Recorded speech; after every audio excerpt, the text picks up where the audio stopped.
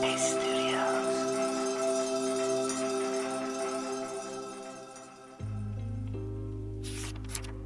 Hi, I'm Dora, and welcome to Radio Headspace, and to Monday.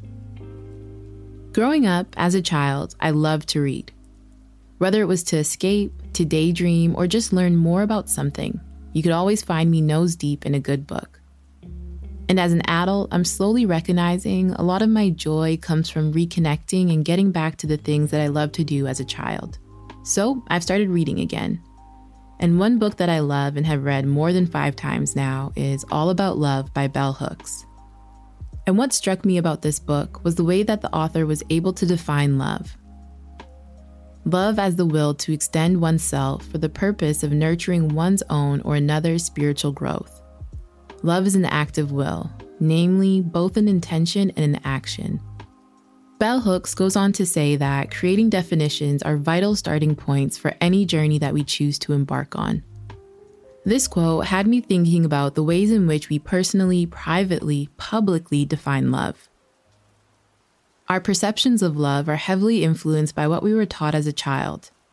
But as we grow and change, our perceptions of love can do the same, and that's a natural part of life. When I was younger, I was really in my own world, and sometimes it was difficult for me to explain how I was feeling. So my mom suggested that I start writing, and I did. And I found that it helped me express things that I couldn't communicate otherwise. I started to use my writing as a vehicle to communicate with the family. So if I got into an argument with my siblings or parents and didn't feel like I could express myself verbally, I'd write them a letter and slip it underneath their door. Now, sometimes they were genuine letters and other times they were forced, but the people who received them deemed them as an act of love, and somehow I did too.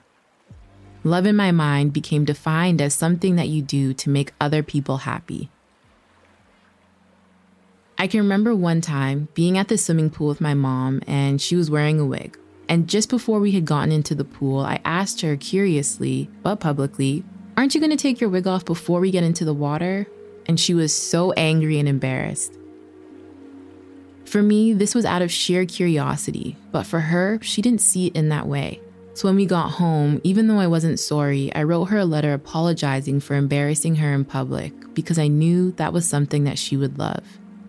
So sometimes I'd write an apology even if I didn't mean it, because I knew it would make my parents or siblings feel good.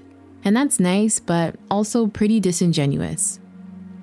Before reading this book and before I really started to apply mindfulness to every aspect of my life, love was transactional, more of an expectation or even something done from a place of comfort and convenience. And when I think of the way that Bell Hooks describes love as being an intention in action, this sent me back to the drawing board, and it made me rethink what love meant for me then and now. Not only that, but what does the love that I receive and give really feel like in my body? When I'm able to be still and present, what does love look like and feel like in that moment? And maybe this is something that you want to explore too, being able to define what love and care mean for you by looking at how you gave and received. And the best part about this all is that our definitions are allowed to change and evolve just as we do as human beings. I'll leave it here for today. Thank you so much for listening, and I look forward to seeing you back here tomorrow.